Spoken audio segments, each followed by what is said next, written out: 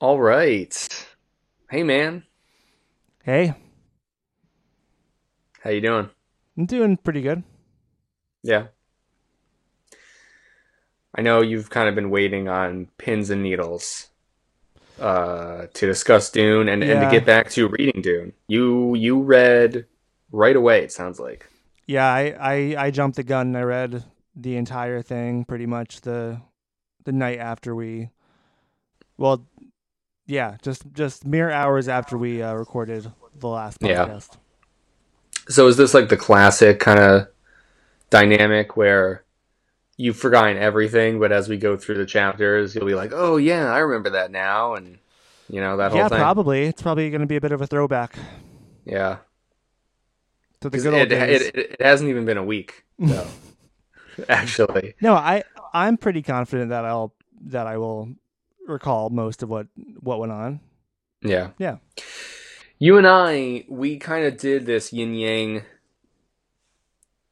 opposite kind of thing where you read everything at the earliest you possibly could, Yes. whereas I read basically all five chapters today. Wow. I started reading the first chapter last night and I like got too tired. I read like 2 pages and I was like, I'm going to fucking sleep. So I slept instead, which was nice. I felt pretty good. Mm. And so yeah, that left me with today. I don't know if you could tell when I was texting you before that maybe I like wasn't so sure about me reaching the reading goal, or Well, I mean, it did that sounded like you were did that hanging come out watching across to you? Riverdale. Well, I was doing that when I was texting you earlier. I was at work and I was like, "Hey, 8 o'clock, right? We're be there, be square." Yeah, Kind of being a little cheeky. it always, you know, no matter what you say, there's always a like an air of uncertainty to it. Right. You I know? like to think that's true about everything, not just talking about reading. Yeah, yeah. About everything for you specifically. It's Right. always like, well, it may happen, it may not. You know, Yeah. like Yeah. there's no such thing as like set in stone plans for you. No, no, no. That's why, honestly, I feel like I've been identifying very much with Leto Yeah, in in this parts of the book. Whenever he talks about his plan, yeah. No, or you. That's it's all about surprises. the I like to truth. surprise myself and Yeah, others. yeah. I mean, it turns out you've been on the golden path all along. Mm. Uh huh. So yeah. But anyways, here I am. I read all five chapters. You know what really works out well for me is I take the bus some days, Yeah, and these chapter lengths are like really good for that. I can pretty much always count on reading a full chapter there and back, nice. So that was cool. And then not, and then at work today, it was like really slow. There was only one kid at the center, and I actually Uh huh. I finished reading a chapter Wow. while they were like on Zoom class, and I was like, oh, cool, I can like sneak some reading in Yeah, here. that's a first, huh? Yeah, yeah, not something I usually do, but Yeah. No, today I had to take it where I yeah. could. I primarily read at work. That's where I get most of my reading done. Right. You got a lot of downtime. Hmm. I mean, You got a lot of it's downtime there. it's annoying because there's just a lot of interruptions. Yeah. I Um. know. Every time I try and call you, it's like every 2 minutes. It's like, oh, Yeah. can I have a towel? Hmm. People are always like asking for towels I or. know. I know. We're not a towel factory. Yeah, I We're know. not made of No, towels. no. I don't know where you keep getting them from, to be honest. Just pulling on So my ass yeah, like at this those point. clowns, like they Yeah. pull the Ass ribbon out of clowns. their, yeah, yeah, ass insane, ass sane clown Insane posse. ass clown posse. Yeah. Hmm. That's the working title for this episode, but Big. I think that Yeah. we're gonna top that pretty easily. Ass sane clown posse. That's what I was trying for, but Yeah. like it's not Asinine clown posse. yeah, but I don't know. I feel like you lose the ass pun. Mm. It's still there, but like Yeah. it's not what you're thinking about anymore. It's fine. Insane clown ass.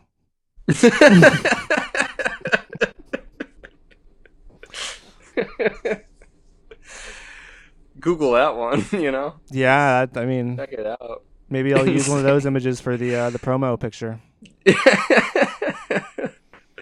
You're just gonna get a picture of someone like wearing those like Jinko jeans or Oh my whatever, those god. giant ass jeans, Yes. but like the ass will be cut out. It'll be like And exposed. painted like a clown Yeah. on the ass. Yes. Yeah, the Yeah. white and black Mm-hmm. juggalo ass Juggle. there. Yeah. So I have made a little bit of a change to the theme song. Is that right? So I'm going to text you it. Okay. Oh, cool. Cool. Um I don't know if I have my phone on Well, me, you better find it. honestly. Don't you Oh text wait, on your no. computer? Yeah, right, I do. I also forgot about that. Okay. Um, okay.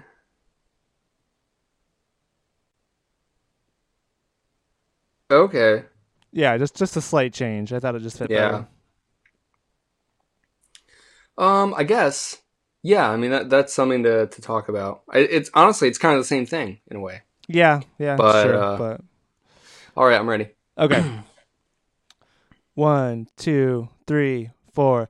God God Emperor Emperor of of Dune, Dune, one man I man I love, love, stand stand beside beside him him and and guide guide him him through the through the golden golden path he's path he's chosen chosen towards the towards the Kralazak for Kralazak 1,000 years of 4,000 years of Leto's Leto's peace.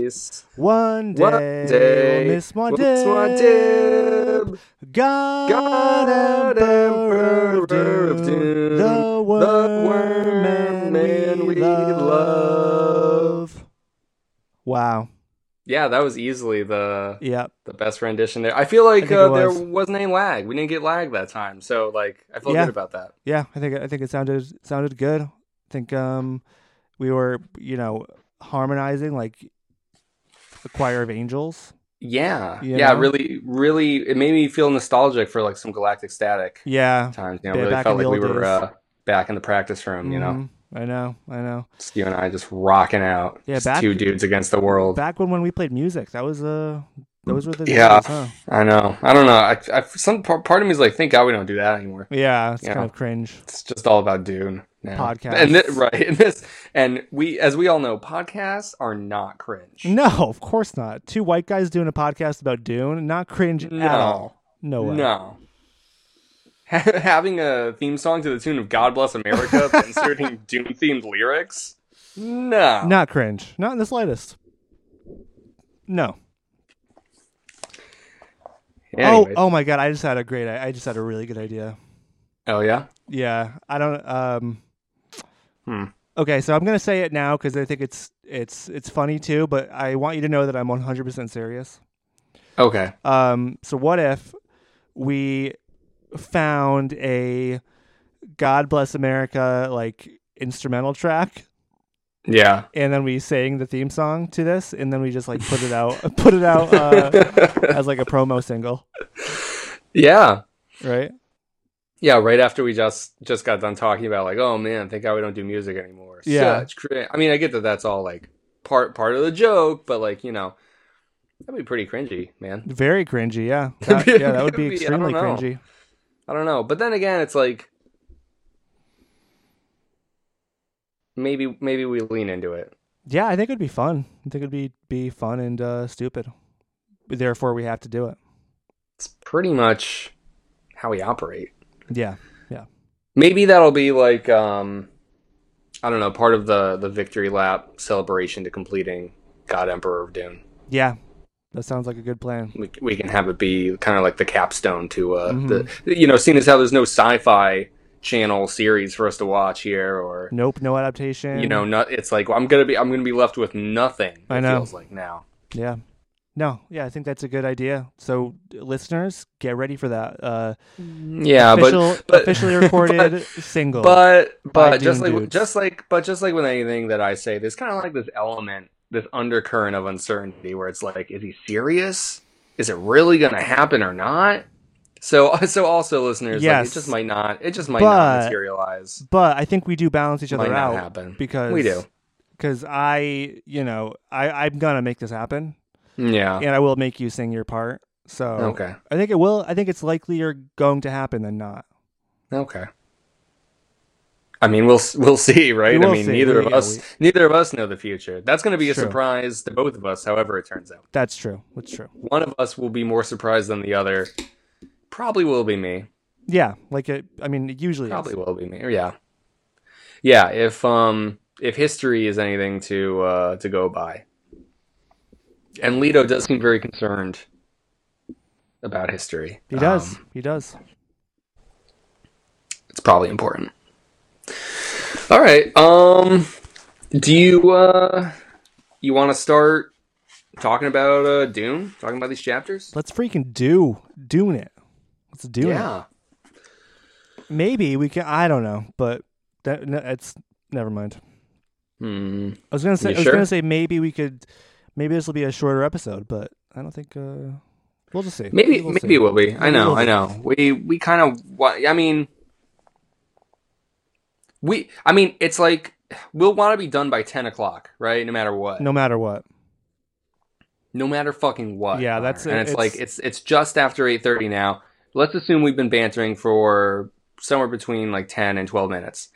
I think we're looking at a solid just under 2 hours, hour 47, hour 48 minute mark. Okay. That's what I'm gunning for. That sounds about right to me. All right. Well, let's stop talking about it and start fucking doing it. Let's doing it. You didn't have to. You didn't have to do that again. Yeah. Well. Cringe. Cringe alert. Yeah, I know. Okay, for real. So our first chapter here. The one that I just read today that did not all bleed into the rest. Yeah, of course. And the one that you obviously remember crystal clear. Crystal clear. So it's I'm trying to remember which one it was. I mean, a lot of these chapters are focusing around the same event. Pretty much this whole section has to do with Leto getting to own on. Yes. Own. I've been saying on, but own it, yeah, whatever. Yep. Okay, this is we start with when she was a child. City. Yes. Yeah. Yep. Right. And so Leto is kind of trying to, I don't know, like share in this memory with Monio. Monio doesn't even really comment on it. I mean, Leto's being a creep. Yeah, right. Monio definitely feels uncomfortable about it. For all the reasons that we've talked about before, but also he's concerned about the worminess of Leto. That Leto is showing signs of worming out. A different kind of worm sign. Yeah, indeed. Yep. Yeah, what would they get if you called first worm sign? You get like a share of the spice or the profit or something? Monio should get a share of something. He should. Yeah, you should ask a museum for him. Yeah, right. They would know.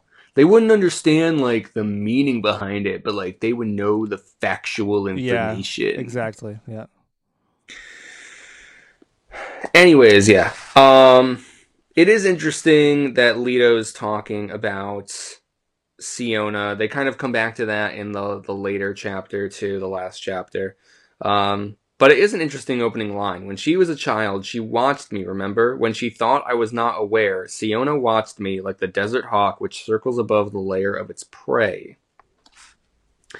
And I think that Leto gets particular amusement out of this, thinking that there was a time when some other being, some other life form could look upon Leto and be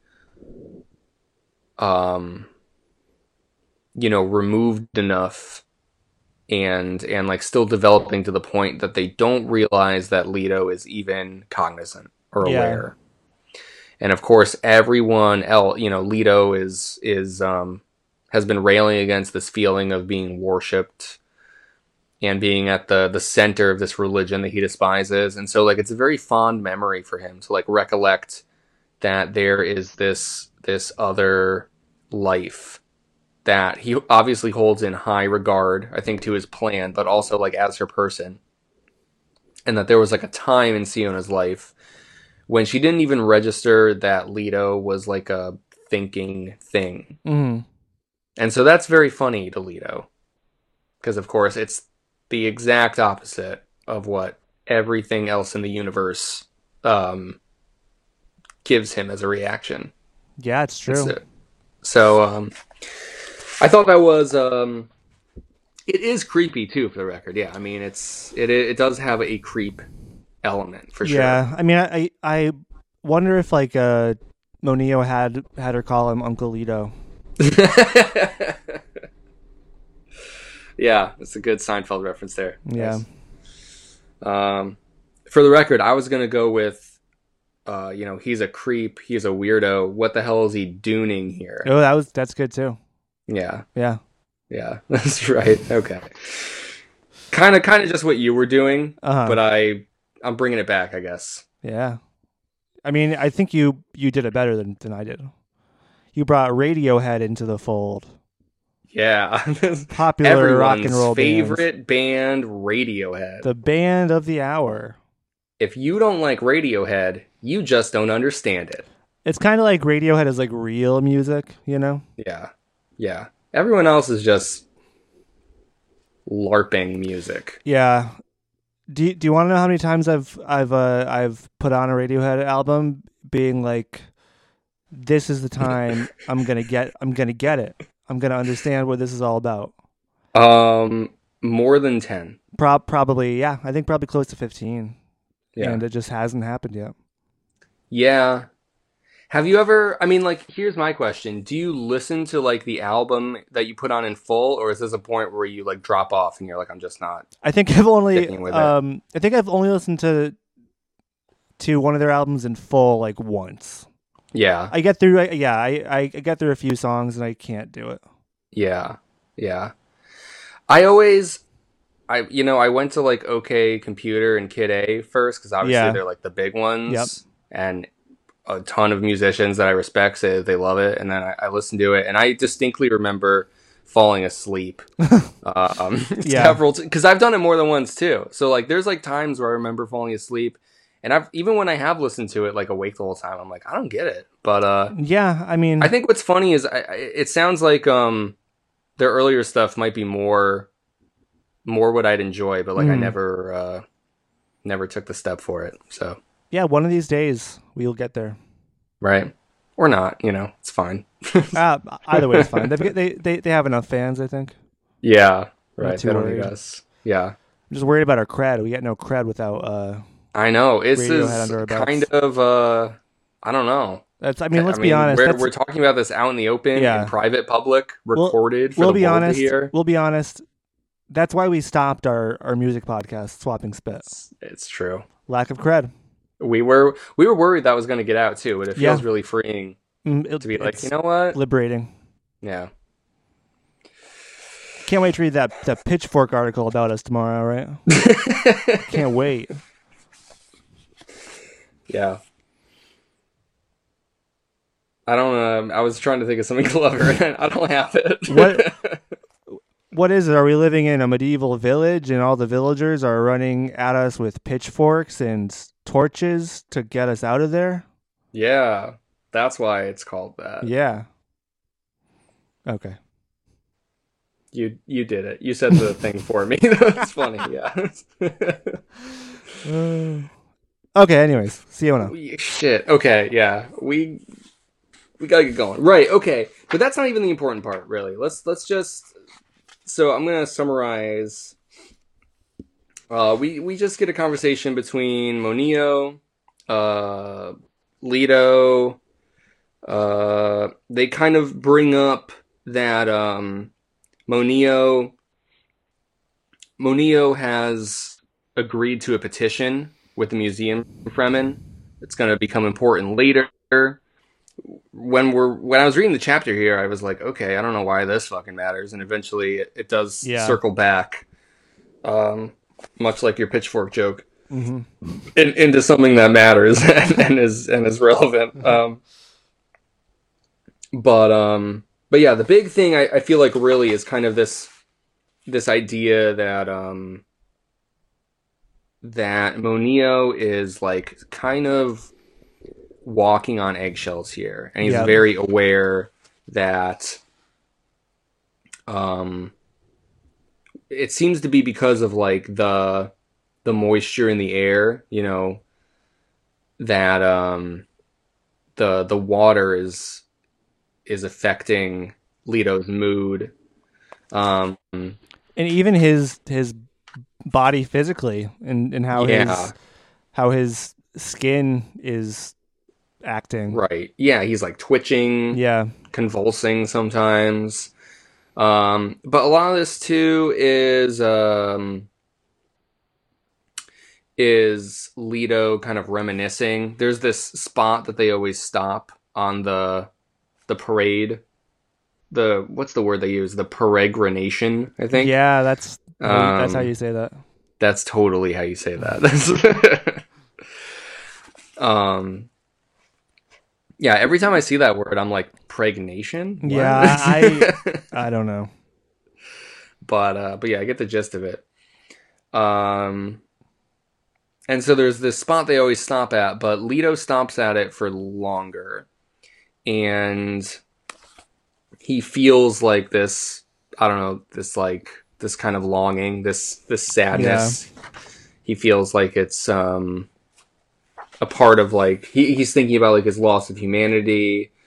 And I could be getting my chapters mixed up because it feels like this happens a lot, but I think this might also be where he's talking with Duncan.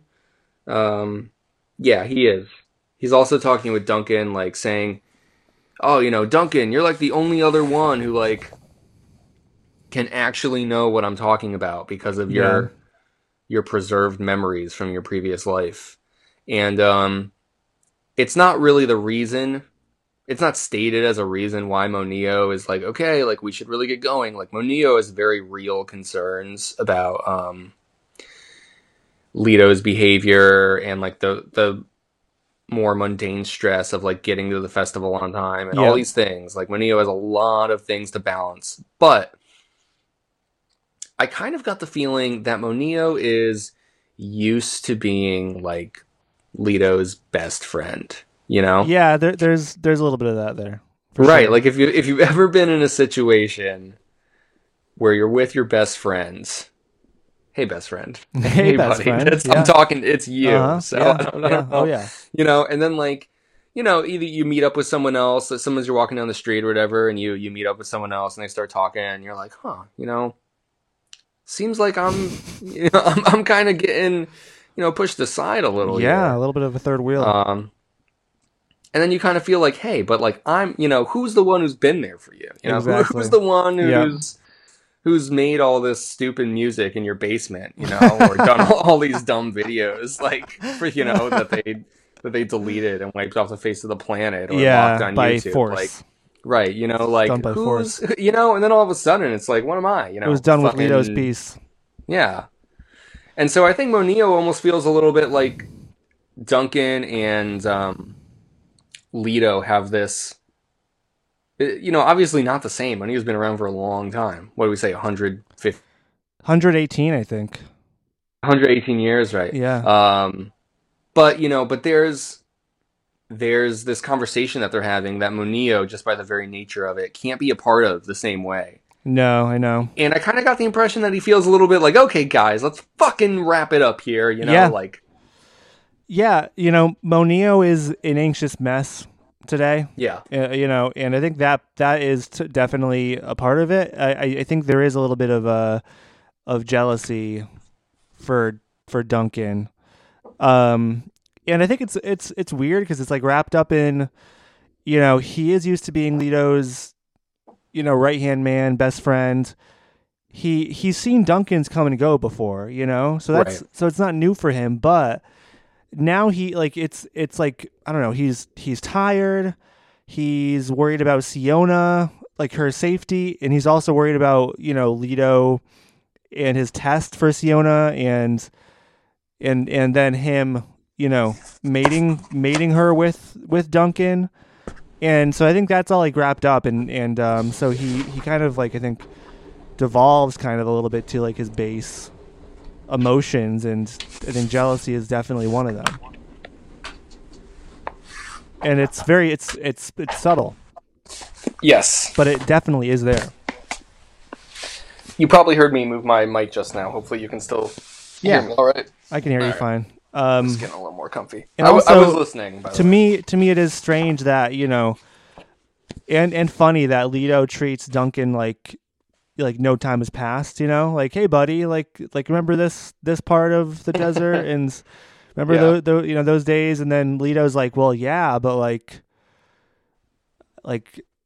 I know that Duncan does not feel the same level of comfortability, with just like palling around with him. So it's just kind of funny that Leto puts him in that that scenario, like knowing full well that he's still like probably super weirded out about everything that's happened in the last like 48 hours for him.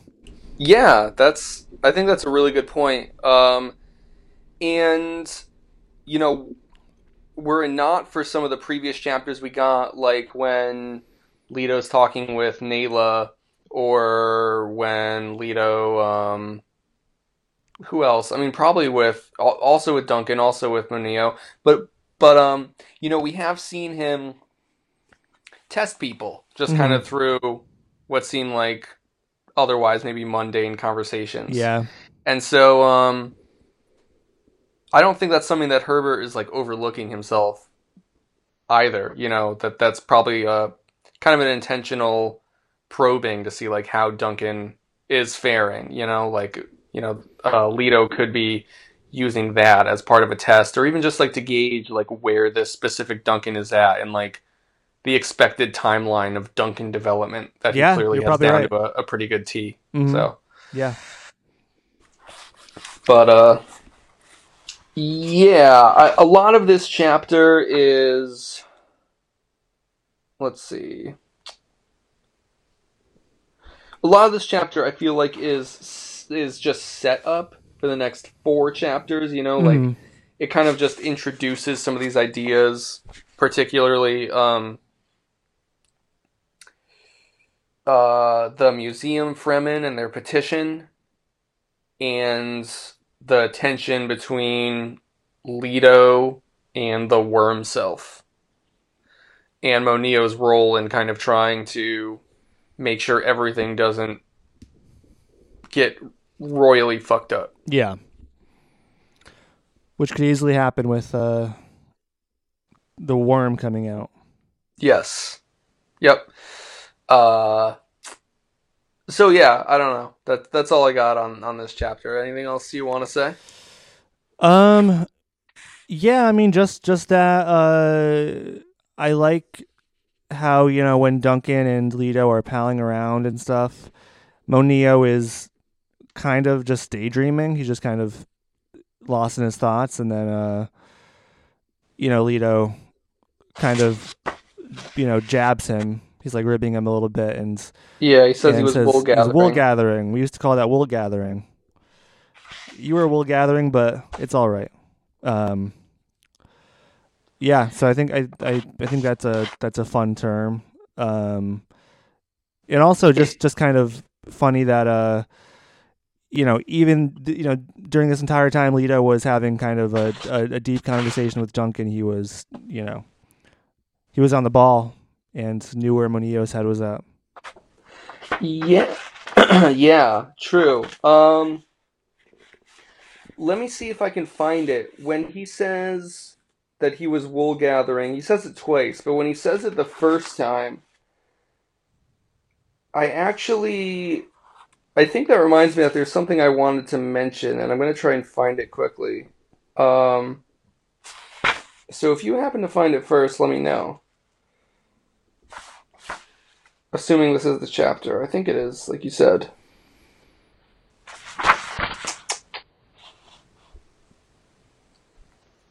Are you looking? I am looking, yes. Yeah, let's make noises so the audience knows that we're looking. I mean, dead air is a cardinal sin broadcasting, so you got to make some sort of noise. Huh. Maybe it's not this. Maybe it's not this one. I think it might be brought up again.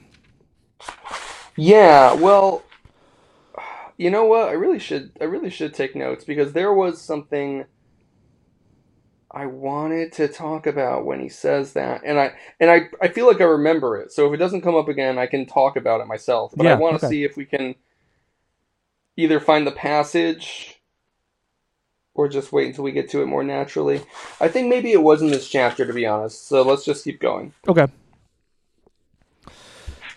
But yeah, Uh, that's it for me with this chapter. I do like kind of seeing or getting Monio's perspective of everything and kind of his anxieties about Leto and the tension building with how Leto's going to react to the moisture and what potential catastrophe his worm self can bring.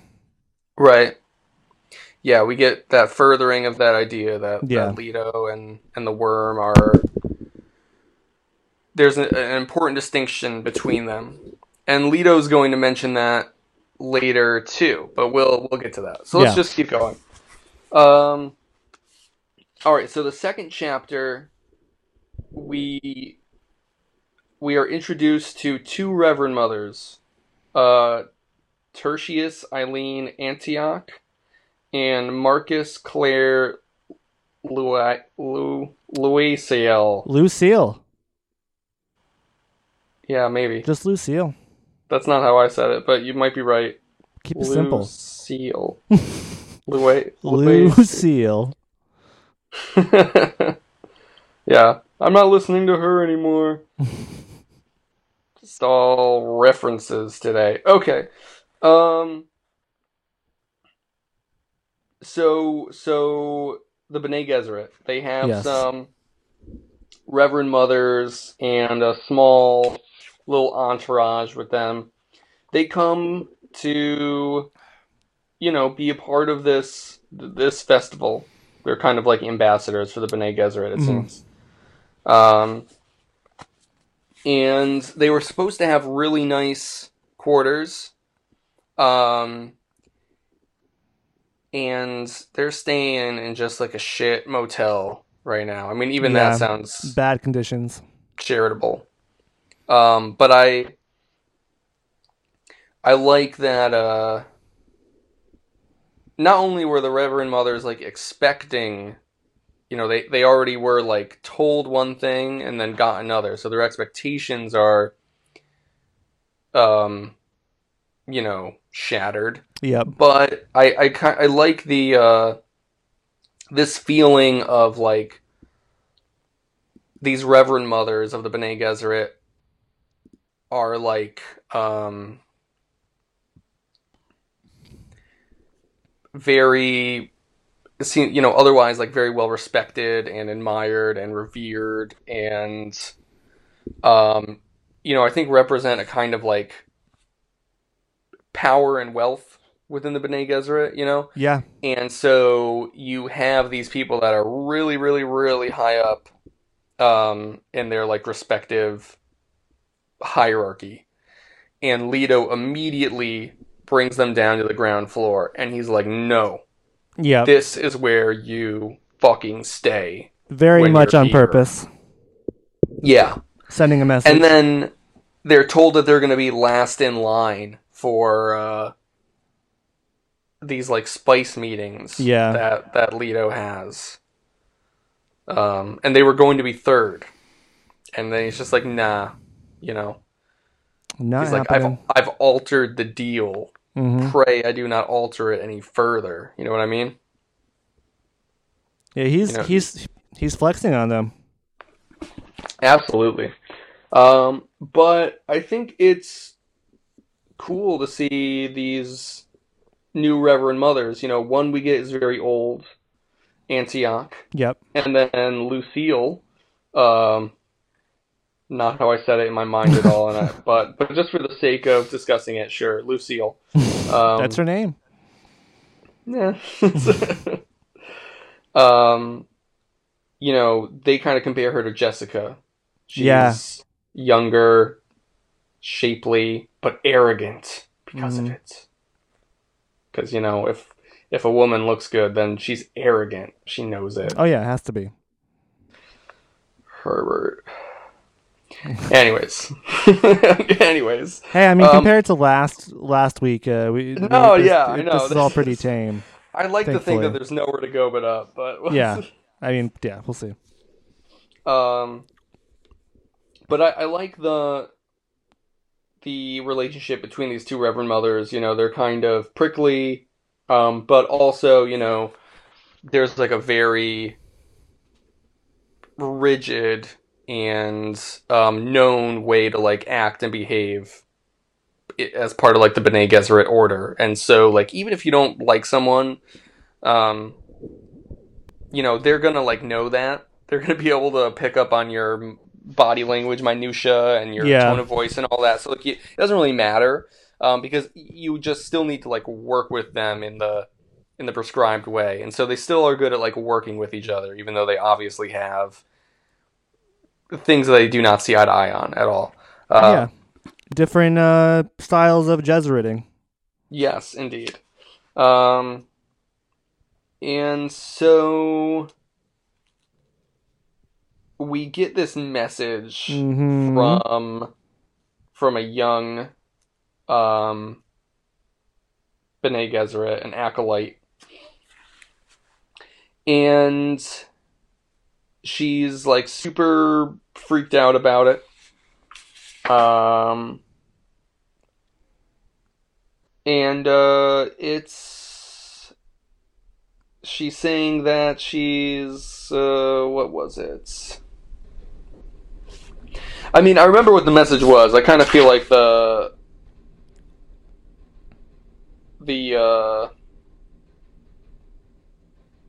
I guess the way that she comes to get the message maybe is we can talk about that, but I don't care that much. The point is that um, she's delivering a message from the Tleilaxu that they are going to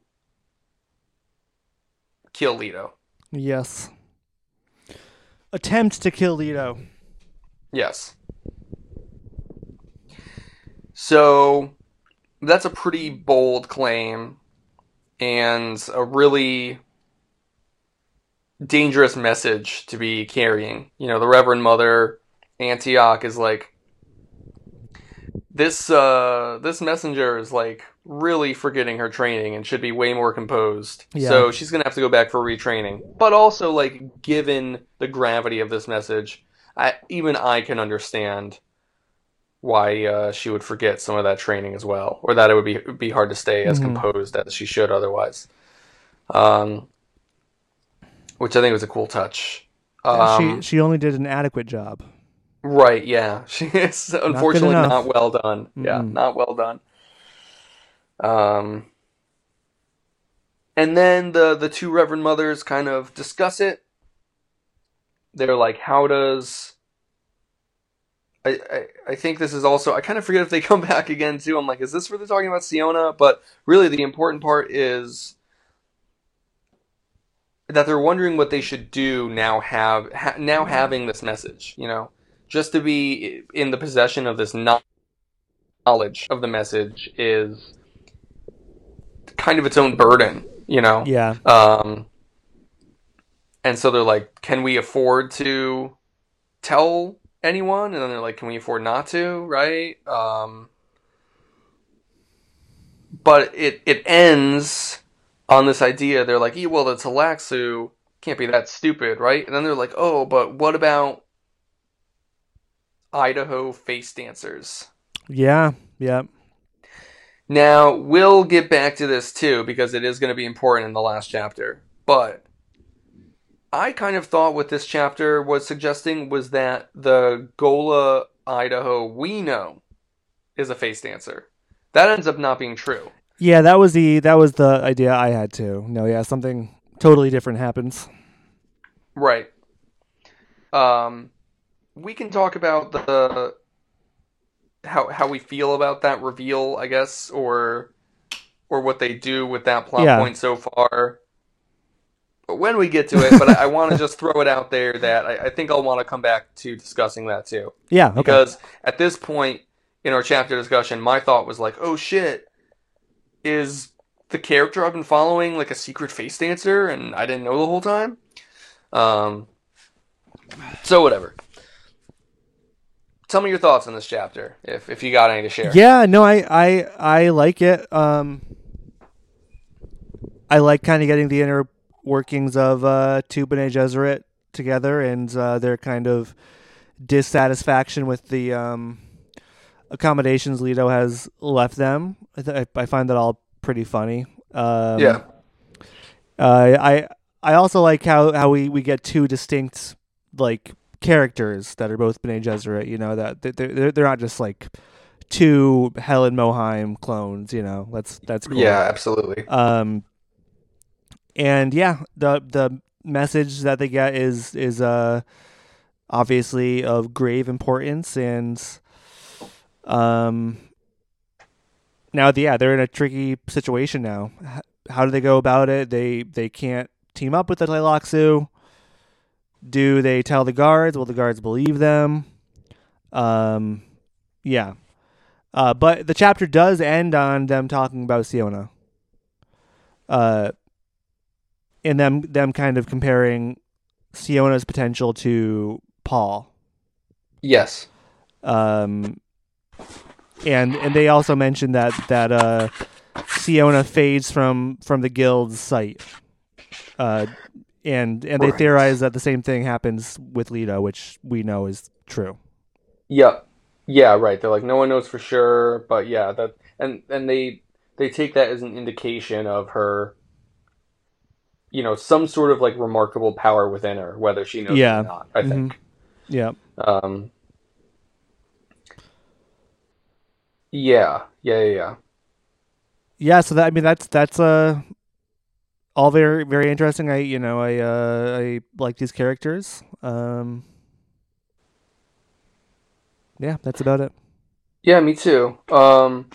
Especially with the world building touch from before that like due to the chokehold on Spice that the Bene Gesserit are making less and less Reverend Mothers. And so I kind of also got this impression that who knows, having two Reverend Mothers in the same room might be like a big deal. That's not really remarked on No, by that's a good point. anyone, but I was thinking that especially due to like the age difference, you kind of imagine that even though the spice slows the aging process, like clearly Antioch is older, Yep. however old she is. Yep. And so with Lucille, who knows how long she's really been a Reverend Mother. She might be kind of pretty fresh into, Yeah. just like dealing with all these memory selves and she might even be like working with Antioch to, I don't know, be able to learn how to be like a more composed or more professional Reverend Mother. But I Yeah. liked it thinking about like the larger picture of that we know at the very least there's less Reverend Mothers than at the height of their power. So it could be like certainly not a big deal to Leto, who obviously couldn't give less of a shit. But to the Bene Gesserit themselves, sending two Reverend Mothers anywhere might be like, you know, something of great A very importance. momentous occasion. Yeah. Yeah. Yeah. I think that's probably correct. And then yeah, as far as it goes with Siona, um, I like how certain things are being brought back into the fold in ways that feels like they weren't just important to the book they were in. And so to like say that more specifically, I mean like with Messiah, we are getting back this idea of concealing yourself from prescient beings if you yourself have a kind of like prescient power Yes. with Edric. And then also the face dancing, of course, with Cytail. We're getting face dancers again. Doesn't mean that it'll be like prominent, but just that it's like not forgotten entirely, because it Yeah, feels like in Children of Dune, I don't know. Maybe I think the oracular sight, the lack of that might have been important. I kind of forget, to be honest. But there weren't face no, I dancers, mean it was probably mentioned a couple times, but it was certainly not as important as in Messiah. right? And so here we're kind of like leapfrogging a book, and it's like, Yeah, hey, these things aren't just plot points to make the writing more convenient in yeah, Messiah, and or even if they were, it's it also makes it better. very interesting to me too because like some of the themes in this book are very similar to Messiah as well. It's about how to kill a god just on a whole different level. On a multi millennia level and just a level of power too that is kind of unfathomable. Yeah, So yeah, I think this is there are definitely a lot of parallels between the two books, and I'm interested in digging deeper into that. totally. Because I feel like maybe this kind of is Herbert's uh it's maybe kind of him kind of expanding upon his a lot of the thoughts he was throwing around in Dune Messiah. Yeah, I can see that. And like you mentioned, talking about the similarities between the two books, especially in Children of Dune, for all of Leto's, you know, uh, snide remarks here and there about like, oh, well, my dad wasn't able to do this, or Yeah. my dad couldn't do this, and for all of Leto's careful planning and foresight, and tough decision making, in some ways he does find himself in the same place Paul is at in Messiah, where he's Mm. at the very figurehead of this galaxy spanning machine of his own creation, and he fucking hates it, Yeah. actually. Yeah. Uh-huh. Yeah. So That's true. there's at least that connection between the two of them, that father like son sort of thing that they have Yeah, together. definitely. Um, but yeah, right. I mean, for Siona, it kind of just it doesn't really deepen the mystery. It just kind of furthers it. It's like, yes, it's still there. We don't really get any illumination on what any of it means. Just that other characters are aware of it, and it kind of keeps it fresh in our minds too for Yeah, whenever it matters. So, definitely. all right. Yeah. Lastly, before we go to the next one, I guess I just like also the once the Reverend Mothers have the message, I just like that they need to like be careful with it, and they even need to be careful with like how they discuss it, Hmm. because they also don't know if like they're like, well, what does Leto know? Yeah. Is he prescient? Like potentially he could have viewed the conversation that they're having now in the past. Yeah. Like kind of like the whole thing where the Reverend Mothers were saying like, if we're going to be plotting against you, tell us. Yeah, If you I know, need so us we to can do stop. something, tell us. Like, Yep. and suddenly they kind of find themselves wrapped up in this plot in their own present moment, and they're like kind of thinking about how and if Leto is aware of this, or has been aware of it before it happened, and like Hmm. how do they proceed like given that knowledge. Yeah. um I don't think it like really turns into anything interesting other than that, like just the fact that they remark on it, I think is worth touching on too. It's just kind of cool that that's like a problem that they need to consider as flipper lickers. Yeah. Yeah. I mean, they can't make any decisions under the assumption that Leto is not or has not watched them make Right. those decisions, which is really, like, isn't that kind of like the whole point of God? Like Yeah, the Christian God, especially, right? yeah, He's watching you. He can see when you know sin. Um, absolutely. Good point. yeah, so that's pretty interesting. Um, but it's not really because they want to please him. It's because they don't want to feel the wrath of Right. him. Yeah, So like Old Testament God. yeah, yeah. That's the Christian God too. It is It's the Christian God. Yeah, so it still works. It still yeah. fits.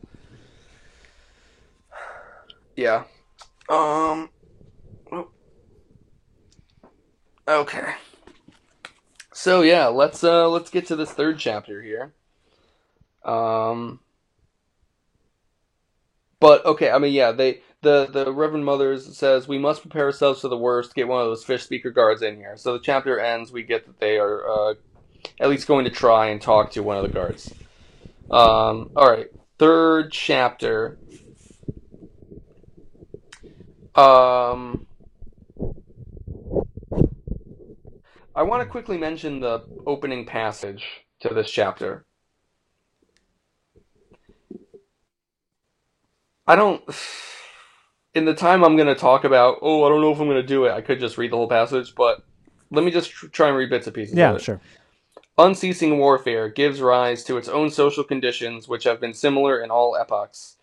People enter a permanent state of alertness to ward off attacks. You see the absolute rule of the autocrat.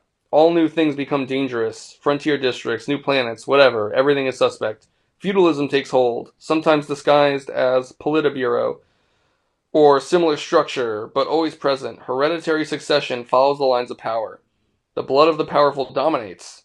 The vice regents of heaven or their equivalent apportion the wealth.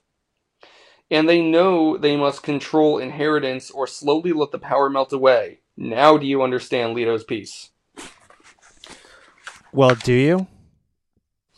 That's what I was going to ask you. Uh, is there anything you'd like to say about that, or should I start? Because I had something that I wanted to mention. Yeah, absolutely. Go ahead. Okay.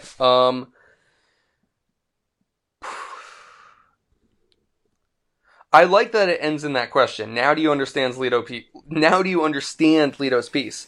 Because I feel like I haven't that much, Mm-hmm. and this doesn't really offer an answer in an Yeah. obvious way, but it did cause me to think about it at the very least.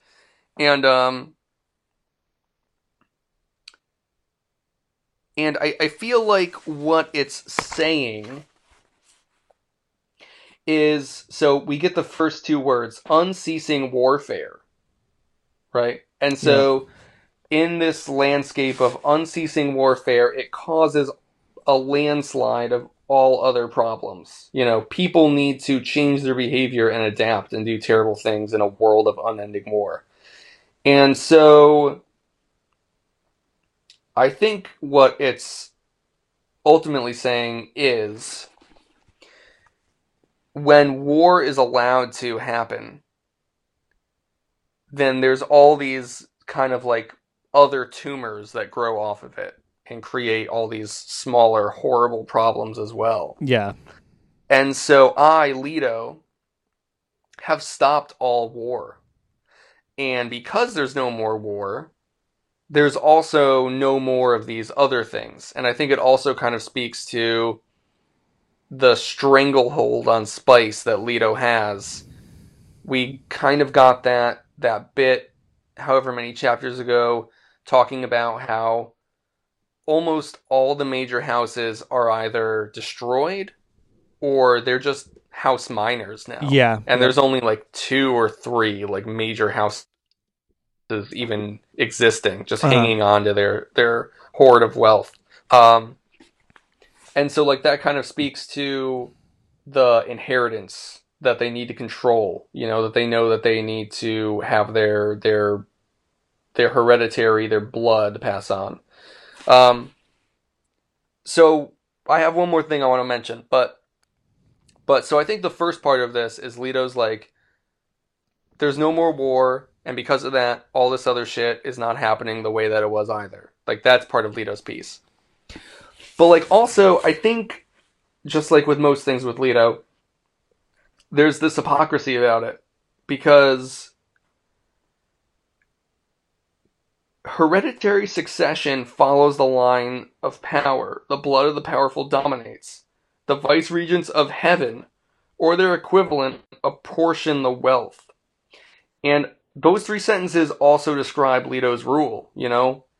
He is the one creating he's not having children of his own, but he's breeding, you Yeah, know? yeah. He's And still he micromanaging this he bloodline. also is the son of a god, you know. Yes, yes, right. And the vice regent of heaven, like, exactly. He is that thing. And he does control all of the wealth because, of course, the wealth is the spice Yep. that he has. And But so he also despises it he does. and knows that he is what he hates. Well, okay, right. That's what I was going to land on, too, is like that in order to stop these problems, Leto needs to, like, absorb all of them into one thing. Yeah. So instead of it splintering off and having, like, hundreds of thousands or millions or however many individual people be committing these crimes throughout the entire universe, I think Leto is like, I've consolidated all of this awful thing into one being to Yep. minimize its impact, and it's me, you know? Mhm. No, I think you're right. Yeah. And I mean even you could think of like his breeding program even as like kind of muddying the waters or making the Atreides line like less of a privilege, you know, because it's so like bountiful, I guess. Yeah. Um, and also especially with his you know him taking to injecting kind of random variables into the bloodline too. But yeah, I mean he totally is everything that he rails against.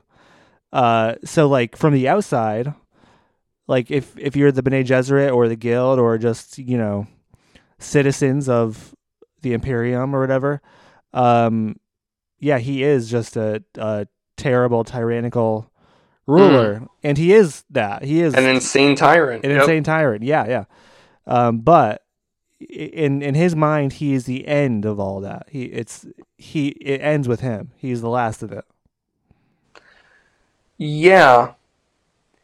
Yeah, I don't know how explicitly that's been stated, but I do think that that's what he thinks as well. Yeah. That seems to be the Yeah, at least for a long, long time right. after he passes. I think that's what his idea is. All right. Well, so that's Leto's piece.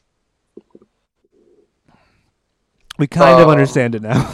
yeah, no, I mean, right now, do you understand? I don't know. You know. So now we're getting back to, let's see, what is this chapter? Okay, so it's Leto and Moneo again. They're getting closer to the bridge. Um, Leto is kind of starting to ramble, and Moneo is taking that as a bit of a bad sign. Yeah. Um, but he's talking about rhetorical despotism. Um, there's this part here too. In the shadow of every religion lurks a Torquemada. You've never encountered that name, I know, because I caused it to be expunged from all the records. Why was that, Lord? He was an obscenity. He made living torches out of people who disagreed with him. Moneo pitched his voice low. Like the historians who angered you, Lord? Do you question my actions? Da da da. Which goes back to what we were just talking about. Yeah. There is this interesting bit, though, because we did hear about Leto burning these people before. Yep. And Leto says the historians died peacefully. Not a one felt the flames. Torquemada, however, delighted in commending to his god the agonized screams of his burning victims. So Leto really, like, really believes in this distinction that he's like, yeah, hey, I might have killed those historians, but at least they didn't actually like die horrible burning deaths like this other guy in history that you don't even know about much yet, Yeah, you fucking idiot. they didn't Like, feel a thing. yeah. Um, so it's kind of like that whole, and I really want to talk about it, but we're not there yet. But this conversation that Leto has with the Bene Gesserit about like what truth is and how Yeah. words are used, like, this is all a part of it too. Like Leto is like, well, the truth, the wordless truth of this moment that Leto's talking about is that, Leto killed these historians, made this decision, presumably out of good intent for Mm. like the widespread knowledge of all humanity, and then even did it in a um, merciful way. Like he wanted the story to be passed around. He wanted to have his cake and eat it too. He wants everyone to think that he horribly burned these historians, Yes. just like this tyrannical dictator from the past. Mm. But in private, he can admit to Moneo, like, I only want the story. I only want the myth of that to be known. Yeah. But the reality of it is that I killed them, but, like, it was alright. You know? Like, Yeah. Yeah. He definitely perpetuates his myth. That's an important part of the Golden Path, I think. yeah. Um, and also, maybe it was that first chapter. If you see the wool gathering thing here, can you tell me? Because I swear Yeah. I'm looking for that I'll let you shit. know. One thing Okay. that I do want to mention is that when he's talking in the beginning of this chapter to Manio about rhetorical despotism, uh, in talking about self righteousness and deliberately twisting meanings to discredit opposition and stuff, Yeah. it's just like such a it just feels like our reality, more than most of Leto's philosophizing. It hits so close to home, like Yeah. within the last couple of years. Not to be like a total lib or anything, but it's Okay. Speak your truth. yeah, it's like wow, it's been happening for a long time, huh? Yeah. No, I mean, right. If anything, it's more of like, it's something that will remain relevant Yeah, in that, it's really just an observation of a pattern and like and the way that these corrupt people that gain power, um, use these tools of statecraft. mm-hmm. And and even when people are aware of it and see them doing it right before their eyes, there's almost not a lot you can do. Yeah, yeah. The awareness of it or the knowledge of it isn't even what disarms it. It doesn't matter in some ways. No, it doesn't. Yeah, yeah. No, you're because I mean, when the truth doesn't matter, when you can twist people's words and use that against them, it's like what's the point of even speaking the truth? Yeah, yeah. Um, I hear you, man. Uh, oh yeah. Let's see. Leto also says he's like, "Oh, do you know the myth that House Carino will someday have its ancient powers restored?" Oh Yes, yeah, I've heard of it, Lord. And he's just like, "Have the Carinos killed." yeah. Right. I know. I kind of wasn't even sure if he says, "Has House Carino offered you a bribe?" Is how that starts. And then he says, "Have the Carino killed." And in my mind, that could either mean have the Carino who bribed you killed, or have the Carino, the house, killed. I think it does specifically mean just the one who bribed him, I think so too. but yeah, hopefully the clarity of that message gets across to Duncan too. He says he wants Duncan to do it. Duncan just Um, assumes he's gonna yeah, take down all of right. House Carino. Yeah, it's like you got it, boss. Um, That is interesting that there is a rumor that House Carino is going to be is going to rise again after all of these millennia.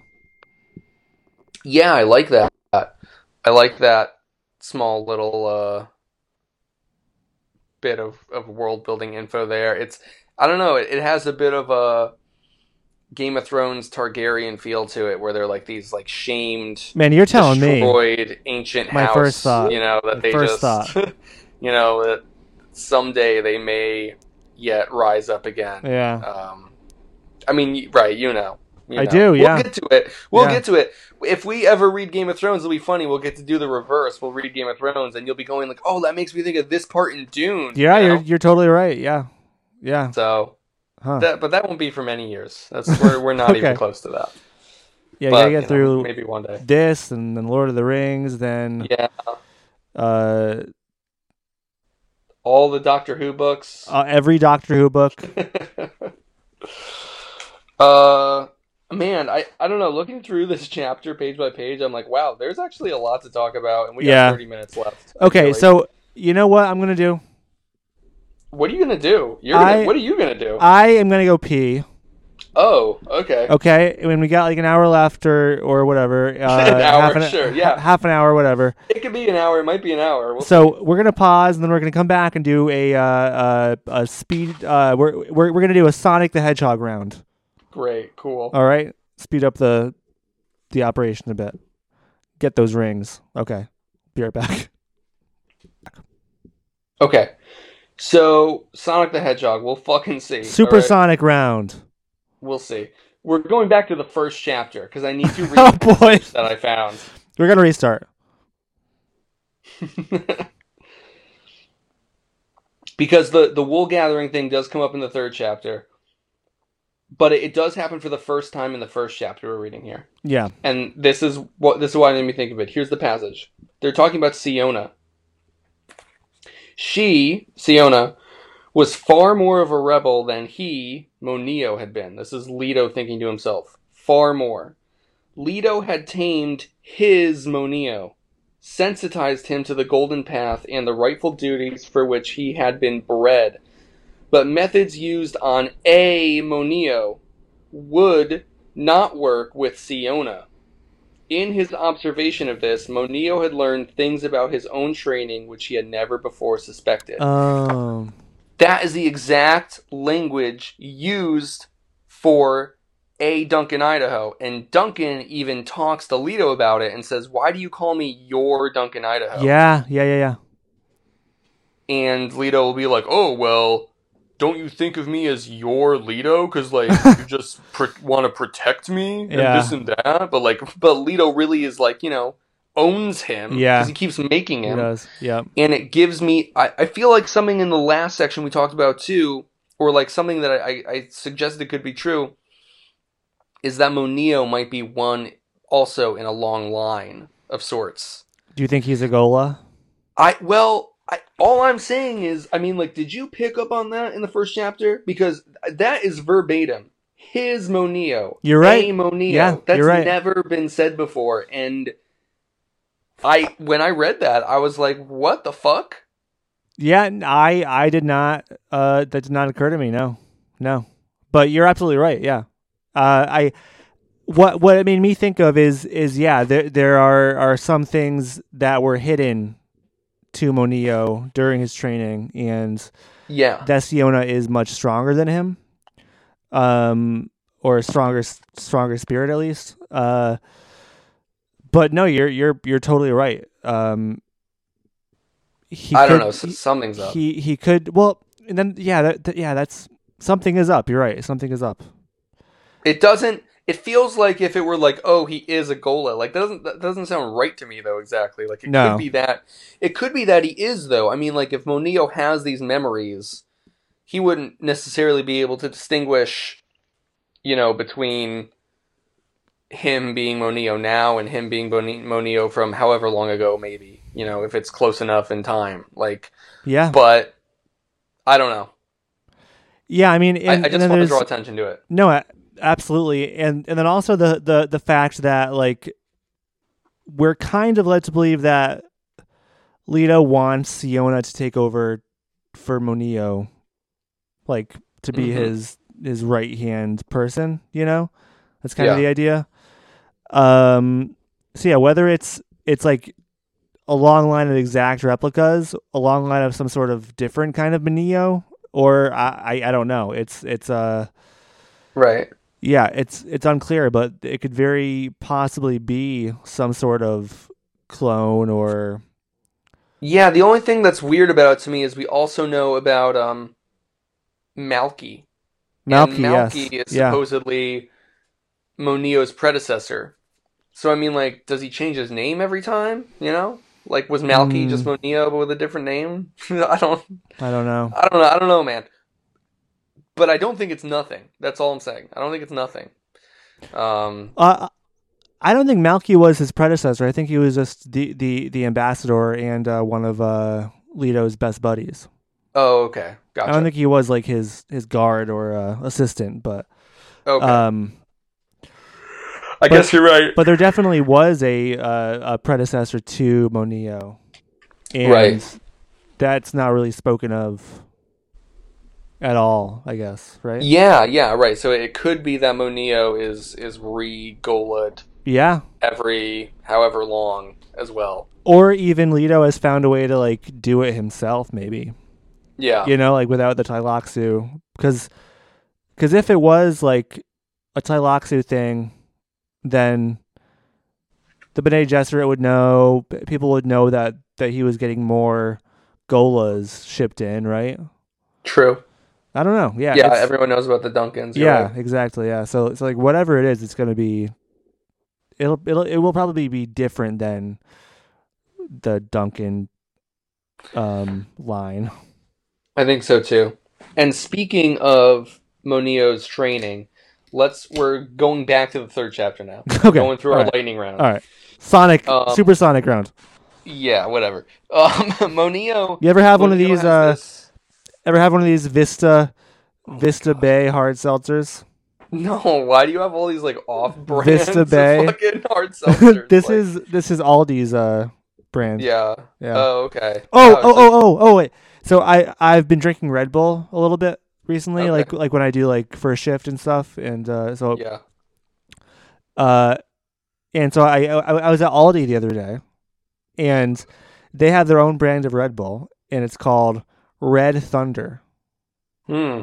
Yeah. Right. I know. And we're like Red Lightning, Red right? Lightning. That was our comic Yeah. imprint back in the day. Yep. Yeah. So No, I know. I mean, cringe. So we're cringe right just. now, huh? So cringe.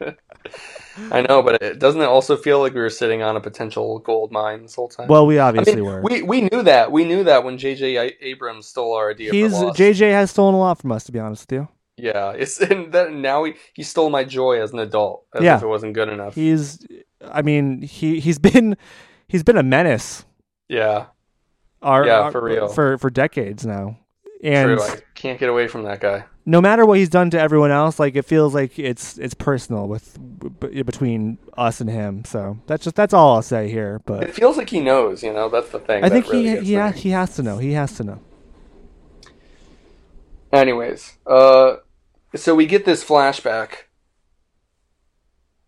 where Monio's thinking about the first time, maybe the only time, that Leto showed him the spice hoard Yes. underground. He's in awe of it. And it's cool that he sees the spice and stuff and all that. Cool that we see like a younger Monio kind of like first interacting, Mhm. presumably, with Leto. But the big thing is Leto talking to Monio about his eventual death, restarting the spice cycle, um, the like re-desertification of Yep. Arrakis back into Dune. All these things that speaking of, honestly, we should we should be talking about Leto as a god stand-in way more, given the obviousness of the title. but Yeah, it absolutely. it feels it feels very much in this moment like, um, not just that Leto is like foreseeing these things out of his own prescience. It's kind of like he's explaining miracles to Moneo. He's like, and my body will return to the sand, and I will Yeah. split into 1,000 sand trout, and they will become a new sandworm, a smarter, cleverer animal, and it will recreate the spice, and the grass will be destroyed, the water will be dragged back down to the center of the planet, and the desert. It's like all this shit. Like, Toledo, he's literally just explaining the process, I think, in what he considers to be a Yeah. very matter of fact kind of way. To Moneo, he's getting like a message, like a divine message. Um, Literally from God. yes, exactly. And that's part of the power that Leto wields as Yeah. this long-lived, otherworldly kind of hybrid creature. Um, Yeah, I mean, absolutely. And I mean, the just the whole sequence of events is going to be very interesting. yeah, Um yeah, within 300 years, the sandworm once more will reign. right. And like you said, a new kind of sandworm. Yes, Animal he's mentioned that awareness and a before new cunning. too. In the last section, he was like, "Oh yeah, there'll be a new sandworm," and they're like, "How will it be different, Lord?" And he's like, "There will be more ganglia." Like, he literally, Yeah. it's like, oh, but here too in this chapter, It's the lead mitochondria. um Moneo's like, "Oh well, hey, if all the crops die and this and that, like, what's going to happen to the people?" And Leto's like, "A lot of people are going to Yep. die, Many will Moneo, die. a lot." And that is like, I mean, a definite God perspective there Yeah, too. You absolutely. know? Undernourishment and the old diseases will stalk the land, while only the hardiest survive, the hardiest and most brutal. Yeah, yeah. I mean, this is gonna be like a fucking plague. You know? Yeah, it is. It is. Then he questions, must that be, Lord? The alternatives are worse. Yes, right. Teach me about the alternatives. And then he's like, yes. Uh, when it comes back to the present, Moneo's like, hey, well, at the very least, we the reader don't get to see it, but we Yeah. kind of take it from Moneo. Moneo's like, I did indeed learn about the alternatives, and Yep. so Yep. the obvious implication is that Leto is, just like his father before him, in most instances, I think, is making the terrible decisions to choose the least evil. Yeah, it's true. So, and Moneo, this human character, we really just get, he goes along with it. He agrees. And so, like, that's kind of enough for us. Not to put words in your mouth, but that's the feeling that I get. Yeah, agreed. And I think that's the feeling that Herbert intends you to get, that Mm-hmm. he creates this character that's like, hey, we know that you have doubts, and I'm not even going to answer. We might never learn of the alternatives fully. We understand that it would end in the destruction of all humanity, which maybe that's enough. But I like that it's not laid out for us. So I agree. yeah. Um yeah, and the last thing about Moneo's past, because it's also brought up with Siona, it's kind of this idea of like taking away Siona's companions. Um Moneo, here's the line. Moneo trembled, thinking of how his own mating had been arranged, the wrenching away from him. No, best not follow those memories. There had been affection, even a real love. Later, but in the first days. And then that's when he says he was wool gathering again. Yeah. It seems kind of unclear to me if it's that Moneo was forced to breed with someone who he didn't have affection for and later did, or if that he like truly loved someone else and Leto was like, no, but you're not compatible. You're going to Mm-hmm. mate with someone that you feel nothing for, and I'm God, so like you're doing it. Mm-hmm. Mm-hmm. Um, I kind of feel like it's the latter, but Yeah, I mean that's another thing that I hadn't there's a I tragedy in his yeah, past. there is. I hadn't thought about, but especially the wrenching away from that makes Yeah, sense. That makes a lot of sense, and that is very very sad. yeah. Yeah, that very well could be the case. Um, and so Leto kind of keeps rambling. It's important rambling, but we don't need to get into it. Yeah, I Um, mean, pretty much everything Leto says is like very important, but yeah, there's there's a just too lot to much read of it. into. There is, and holy shit, the next chapter. Um, but essentially, Leto's pleased with Monio's responses, with his wisdom, and he like bestows upon him a fucking wish. Yeah. Godlike again. Hmm. And Monio's like, I want Siona to come back to the Citadel. I think it's important for her to be away from her companions. Yep. Uh, Leto's like, that's going to, advance the testing, which obviously Monio has his own reservations about. Yeah. Um, but Monio seems to think that that's a worthwhile trade-off for whatever reason. Um, and Yeah, so, it's yeah, interesting that the Monio actually maybe fears for Siona's life more away from Leto than near Leto. yeah, it might be kind of like a fatherly proximity thing too, like almost Yeah, if Monio were nearer to her, that like maybe he personally could try and protect her that's true. better. Hmm. But yeah, there is that double edged aspect to it where she'll probably be closer to real danger Yeah. than Yeah. not. But yeah, Hmm. so that's the end of our chapter here. We kind of get this setup for Monio and Siona to reunite, probably for Hmm. Siona to come back into the fold, maybe even to meet Leto. We'll see. But yeah, we've kind of been ping ponging back and forth between like rebellion and royalty, right? Yeah. Yeah. And this kind of maybe gives us the beginning for like these two opposing sides of the perspectives of this book to come together. Yeah. So that'll be interesting. Okay, Sonic the Hedgehog, let's go. Let's keep going. We got 10 Gotta minutes go left in fast. 2 chapters. So if we do 5 minutes on each of these last 2 chapters, which is totally doable, All right, let's not get ahead of we'll ourselves. make our goal. All right. So this fourth chapter here, this is Sister Chinoe. This is an account after she died. I went back to the last section, the second chapter of the last section, that was like the breakdown of the universe. That's written by this Bene Gesserit, Sister Chinoe. Yep.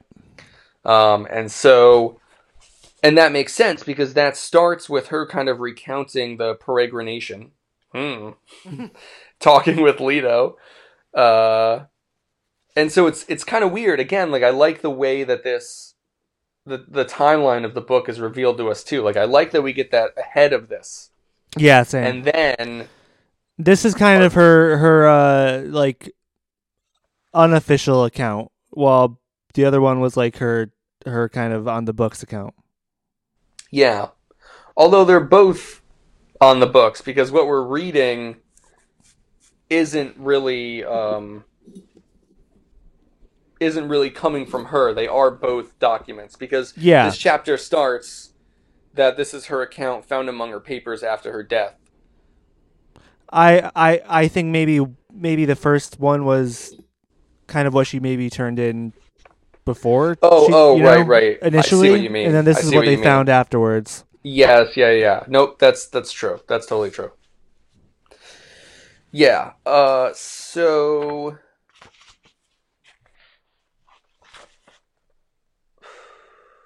we get, man. Okay, I think I will try and condense as much as possible because almost all this chapter is just like one giant monologue here Yeah. from Leto talking about the nature of truth, of words and how they can transmit and conceal truth. What the truth is from different people, how that like ties into leadership, into his role as a god, into perpetuating these stories. I don't know, it's a lot. It is a lot, But yeah. in the end, I really like the end of their exchange. Because at the beginning of it, Chenoe is like, why we've never met before. I'm just essentially a no-name Bene Gesserit. Why are you telling me all these things? And Leto's like, well, this is gonna be the last time you and I ever talk. Yep. And um, I really like I really like Chenoe's reasoning for this too. She documents her thinking about it.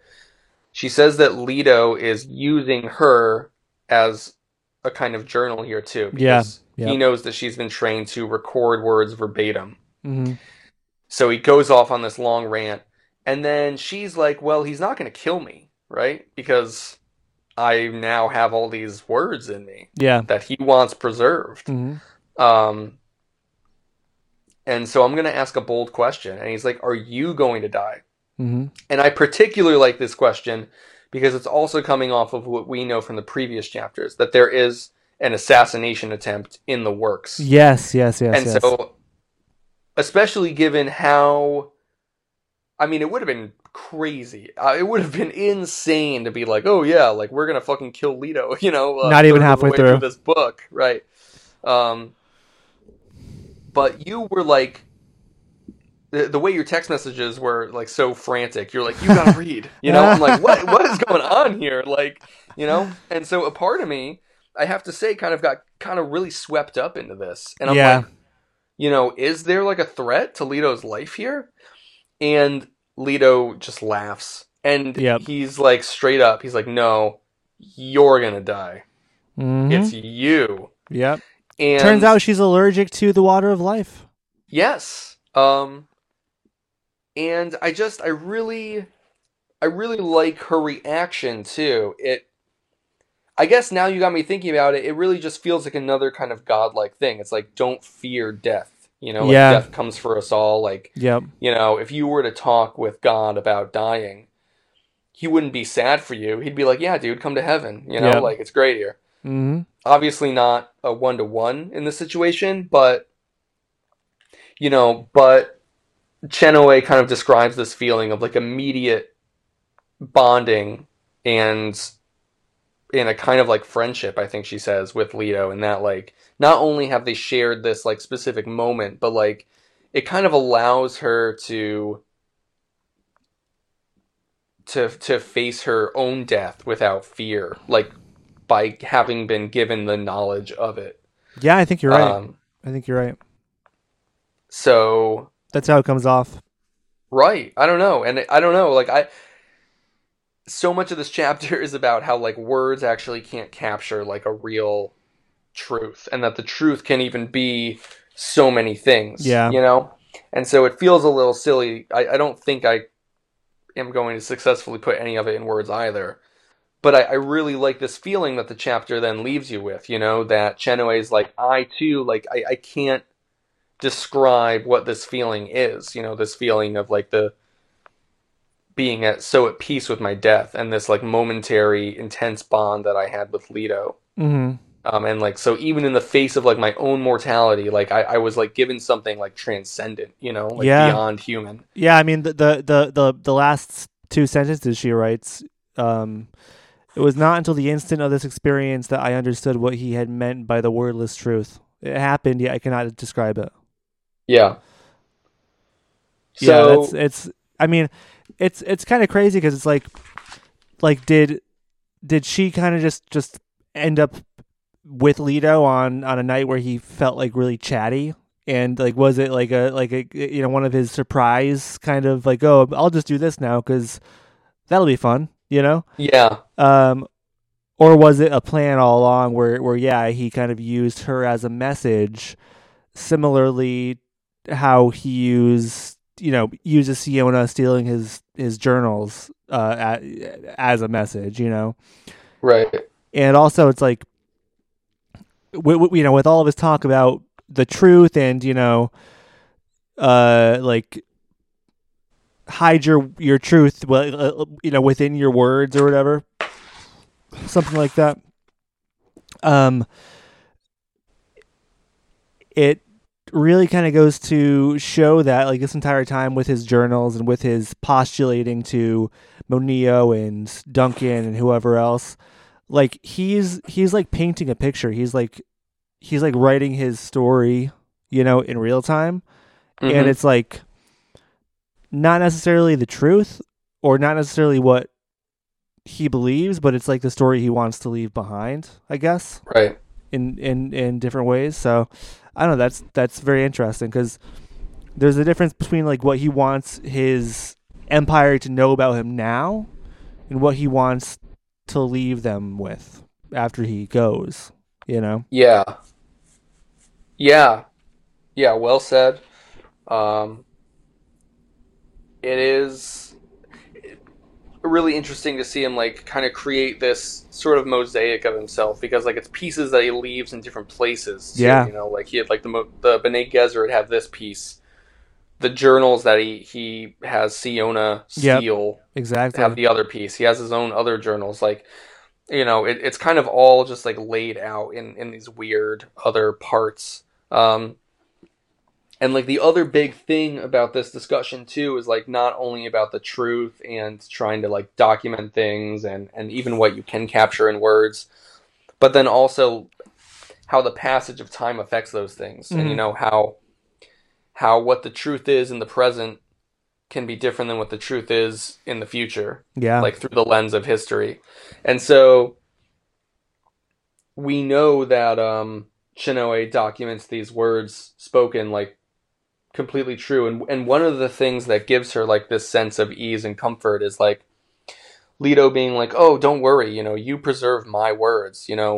People of the future are going to regard you as a saint. They'll pray to Mm-hmm. you." Yeah. Yeah. Um, and then the footnote at the end of this is like, actually, it's like an Arrested Development with the narrator, and they're like, actually, they didn't, Mhm. Yeah. and I know. um, but I I don't even really know what point I want to make because my thoughts aren't really gathered on this. But like this idea that you can imagine that Leto knew what Chenoe would be seen in the future or not seen rather. Mm-hmm. But like he kind of gives her own truth in that present of the discussion. Yeah. Yeah. You're right. I mean, he comforts her.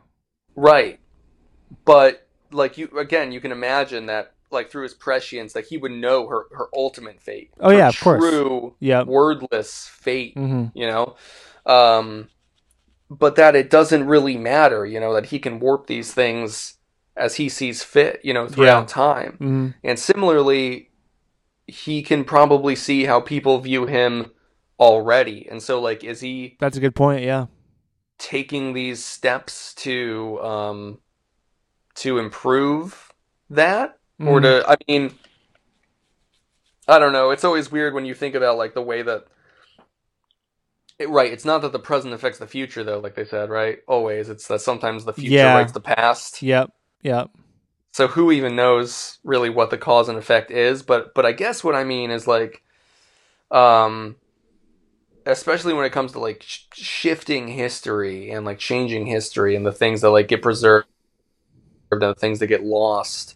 And given that each chapter has been starting with a passage from the stolen journals, and that Leto does have an investment in preserving his words, because when he's talking with Chinoa here too, he says like, "You B'nai Gesserit say that I'm an insane tyrant," and he's like, "Yeah, Yeah. true enough, I do horrible things, but like let it be known that there is this like split within me, that when these horrible things do take place, I'm not fully in control. Yeah.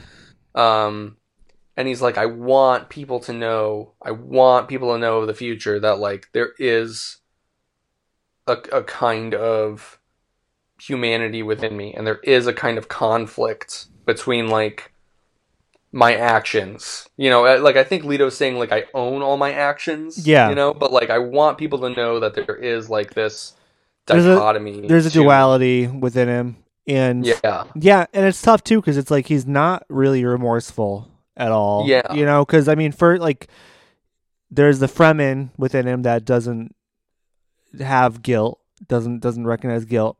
Then also there's him, at a very young age, 9 years old, choosing the golden path, which he, he had all laid out before him. He knew what he was going to do. So how could he, have remorse for something he willingly jumped into, not even really haphazardly. Like he had thought through all of the consequences and the negative aspects, and he still chose to go through with it. So Right. that Right. has not changed. Yeah, yeah, it hasn't. I mean, I'm not going to fully gather my thoughts here, and we want to get to the last Yeah, chapter. So maybe this will get expanded on, or maybe we'll just return to this. But I feel like there's a lot like swirling around this idea of truth and history, yeah, definitely. and And with how Leto sees that. burning the books, and um, but then him also Right, erasing burning the somebody books. who burned books from history. It's Yep. Yeah, there's burning the deep levels of irony historians. there. We know Uh, too that there's the oral history and the formal history that yes, Leto has. yes, yeah, absolutely, yeah. It's I it makes you question if is there such a thing as truth or just different perceptions of things. Yeah,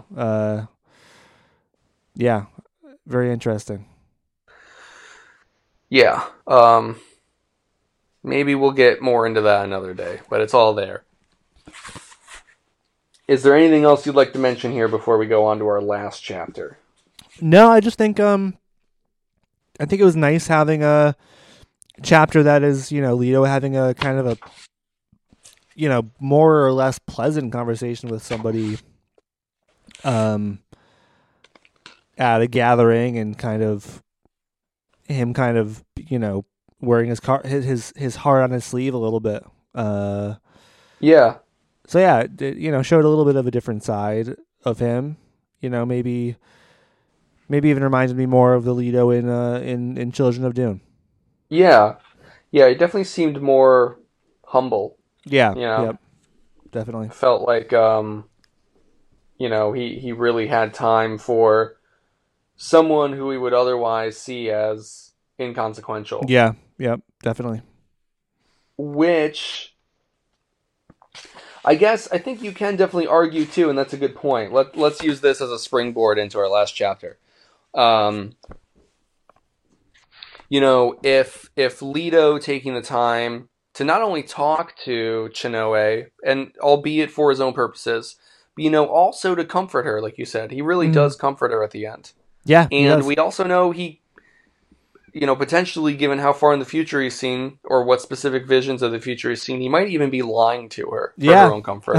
I know. Um, and that's a pretty far cry from his reaction to the museum Fremen in this final chapter.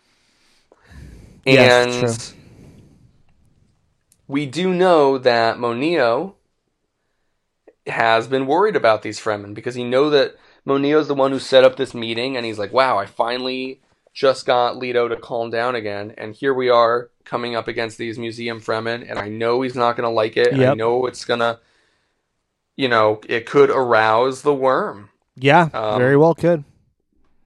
And so, sure enough, when they do get to the Fremen here, just before the bridge, Leto kind of freaks out. He's like, get these fucking people away from me, And Yep. at this point, speaking only for myself, I still thought that this was part of a genuine Museum Fremen petition, to be honest. Yeah. No, same. Yeah, I didn't think of the Yeah, face dancers or whatever. That's not what I thought. right. I just thought that they were gonna fuck shit up. Right. So it feels like at this point in this chapter, just before it's revealed very, very shortly after. But when I'm still under the impression that it's just Museum Fremen, I kind of feel like, who knows? Maybe they just want like more food, or I don't know Yeah. what they're Yep. petitioning for. But I kind of get this feeling that it's like probably a humble request, and Leto is like very much like, I'm God, get these peasants away from me, and forces his army on them. I mean, Leto too, it kind of seems like that this is one of the things that does actually surprise him. We kind of get this feeling that Leto doesn't know they were going to be face dancers, right? That's yeah. I don't think he did, and it's unclear too if he realizes that before his reaction. It seems like he Right. doesn't. It seems like he doesn't. Exactly. So I think even if these people were completely innocent, his reaction would have been the same. Yeah. Or that his reaction is under the assumption that they are completely innocent, Yep. and it's only kind of like retroactively like, oh, it's okay that they were all killed because they were like the bad guys, but like Yes. there's no guarantee they were going to be bad guys. Mhm. He was going to do the same thing no matter what. Yeah. you know Yep. I think so that's true. this and I think the only thing that, again, not absolves Leto, but kind of shines it in a different light, is that there's been all this buildup since the first chapter of this section with Moneo being like, the worm is coming due to these conditions. Yep. And Moneo keeps thinking like, when we see the Museum Fremen, that could trigger the worm. And so we get this idea that this is not the same Leto who's doing this horrible thing. Yeah. This is the worm. Like, I think this is the first time we really see it, I do too. Yeah. It's a total switch flip, And it's kind of interesting too because I kind of feel like all of his posturing and like conversations with Duncan and with Moneo up to this point is like him kind of trying to suppress that Yes. or to kind of like convince himself even that the worm is not coming out, that he is in control of the situation when he's actually not. I think that's a great point. I think you're completely right about that. That there's like he also senses Yeah. this swelling. And he's definitely compensating for that with kind of obviously rambling and then, diving into nostalgia and Mm-hmm. whatnot. But yeah, so but then this is the trigger. Right. Yeah, he can only take so much. Yep. And so, sure enough, though, the Museum Fremen are revealed to be the Tleilaxu assassins. They take off their Fremen robes. They're all wearing identical Duncan, Idaho uniforms, and they all face dance into Duncan, Idaho. Yes. Fucking crazy. I thought that was pretty cool Yeah, I did too. that they do that. It's I mean, face dancers, like they've got such a great weapon to use, and it really hasn't been utilized to its potential. To this point, obviously it was utilized well in Messiah, but I feel like there was definitely ground to cover. So I was happy that we got a face dancer attack. Right. And I mean, for like as far as like an action scene goes, which we really haven't had many since the end of Children. Even before that, we haven't really had a proper action scene until Right. this point. So I mean, it was good. I mean, seeing the worm in action and Duncan's skill. Nakedness. Yes. Well, yeah, that's the thing. I mean, the funniest part is after all the the battle and bloodshed is over, Leto turns around and sees just Duncan totally naked in the field. Obviously removing all of his clothing because all of his face dancer imposters were in his uniform, identical. So that would set him apart. Yeah, I don't know. There's still a lingering feeling like, well, what if this Duncan is a face dancer? But then you think to yourself, like, oh, well, we know that there are obvious indications that somebody is a face dancer, and Leto would probably know right away. So I think this is still our Duncan, but that's the first time we've seen him totally naked. So I was happy for that. I was happy to picture that. Yes. Yeah. Yeah, it is a cool fight scene. We get Leto just like splattering people with his cart, which is interesting. And then the fish speakers, they form a phalanx formation, which I thought was kind of interesting because that's like an ancient Roman military strategy, where they would like surround people with the shields and have their spears out and shit. And of course, Leto loves to rail against the Romans, but clearly he's trained them in some aspects of their warfare as well. That's a great point. You're right. Kind of more of that becoming the thing that you hate, I think. Yeah. And even when he sees Duncan naked, he can't help but think that he looks like what does he say, like a Greek hero? Yeah. I mean, who's kind of going through the Iliad, I feel like that's exactly what it is. It is. Yeah. Drawing on that kind of absolutely old school, warrior there.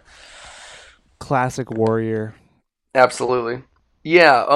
And I mean, what's kind of funny is I kind of feel like Duncan has always been intended to, have those qualities. What, just given like his code of honor and his code of honor, his good looks, his good looks is a big one actually. You're totally right.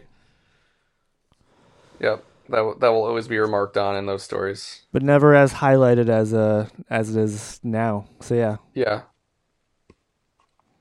yeah. Also a good point. When Leto sees Duncan like that, he laughs. And Duncan's like, 30 of your people are dead. Yeah. And Leto's just like, yeah. Just make it look like it never happened. Tell everyone to stop mourning. Like even people who were not part of the battle, like the people, the courtiers, the people of the court, even some of them died, and they're the ones, they're crying. And Leto says he can hear Moneo tell them, like, oh, you gotta, like, fucking stop, we're gonna get to the city and make it seem like nothing happened at all. And so Leto is like, the ultimate fuck you is that we're not even going to acknowledge that it happened. We're going to make it seem as if nothing happened. Yep.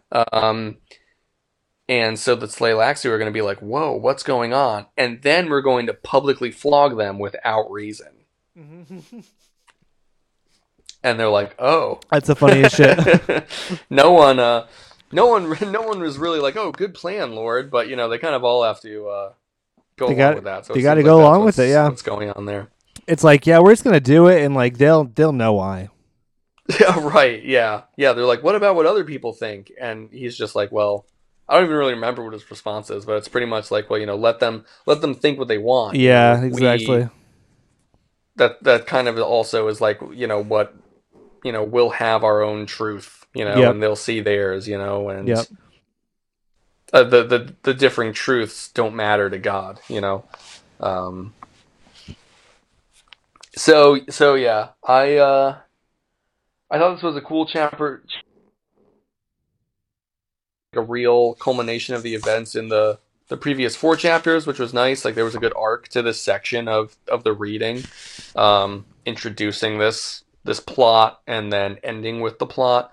The only thing, and this is what I was saying I wanted to talk about before, at the very beginning, was, I liked this idea of like the face dancer infiltration, and to either have the original Duncan be a face dancer, which I'm fine. They, maybe that was dumb, whatever. Like, I don't care.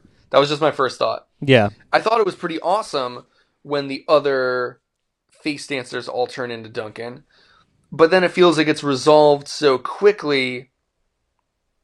I'm kind of left feeling like, well, why does it matter? I know. And the way the chapter ends, like it does feel like there's going to be, like more consequences to it. Like I think with the public punishment, that could cause waves through some of the other factions, particularly the Tleilaxu. I mean, like this might be like the inception point for more things to happen in this like final 2/3 or so of the book. Yeah. Yep. Yep. But for what it stands right now, it kind of felt like there was this buildup, and then not an anticlimax because I think what happened is cool, but like it just feels like, in my mind, maybe there could have been a more interesting consequence with having these face dancers be involved in the plot rather than just having them show up and then all be killed. You know what I mean? I agree. Yeah.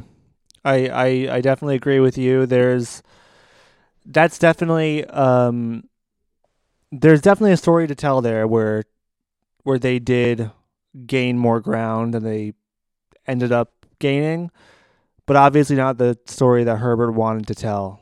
Yeah. Which is it continues to be interesting and frustrating where those points diverge. It's like the most logical path. We're going down the story, and then what Herbert wants are two different things. Totally. Yeah, I mean, but also just knowing, how powerful Leto is, like it makes sense that they didn't succeed. But also, it's kind of eye opening too to like think about like how easily they could have succeeded. Like Leto does mention too that like just 500 years ago they would have been a lot more powerful and had a lot more tactical skill, and they would have been a formidable force to reckon with. Yes, and So, even when Duncan says like, oh, he sees the lasgun blast, and he's like, "Are you hurt?" And the line is something like, lasguns do not affect me. He lied. yeah, he says he's immune to lasgun blasts. Right. And So which is a lie. this is the second this is we get this repetition of the lasgun as like a narrowly dodged threat. The first Duncan does it, and Leto's like, wasn't really going to be a problem. But like here, it feels like it could have been more. Like the book acknowledging that Leto is knowingly lying about his immunity, I think, is more telling than the first time it happens when Leto's like, oh, he could have shot my brain and killed me. If only he knew that my brain is my whole body. Yeah. And you're like, okay, so are you fine or what? Yeah, like, it's hard to say. Here the book is very clearly like, no, there are actual potential problems to Leto getting shot by a lasgun. Like, it can hurt him. It can maybe kill him, Yep. I kind of wonder if this is also setting us up, at least in terms of logical story progression. So you know what? You're right. It's Herbert. Probably won't be what happens.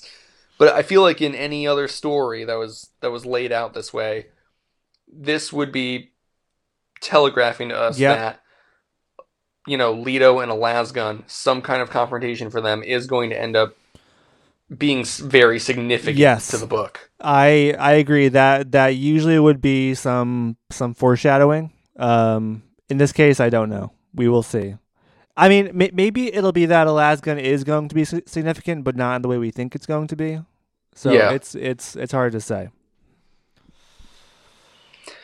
Yeah. How is this chapter And what's the I mean, it since Moneo is the one who has set up this kind of petition with the museum from, and he's feeling guilty, and then at the end, um, Leto asks or tells him there's a special lesson here for you, Moneo, and he thinks that it's like, oh yeah, it's my fault that I set this up. I should have suspected face dancers, but then he says some more things about Siona. It's a lesson for your daughter. He says tell her this.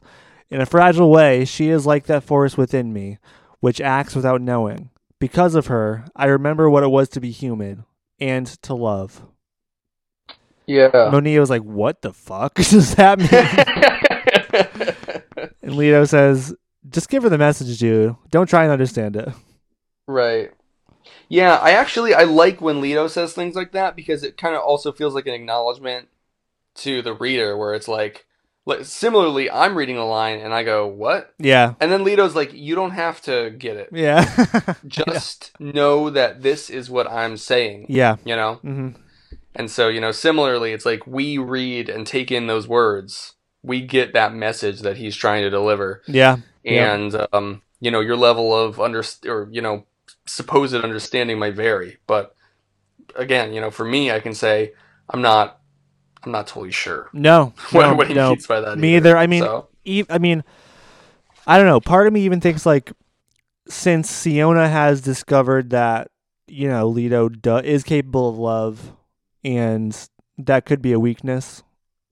I mean, it kind of makes me even think like I know Siona fades from his vision, but if he has any kind of inkling of an idea that she has discovered that, maybe this is just him setting up a trap for her, Yeah, some kind of thing to draw her in to into his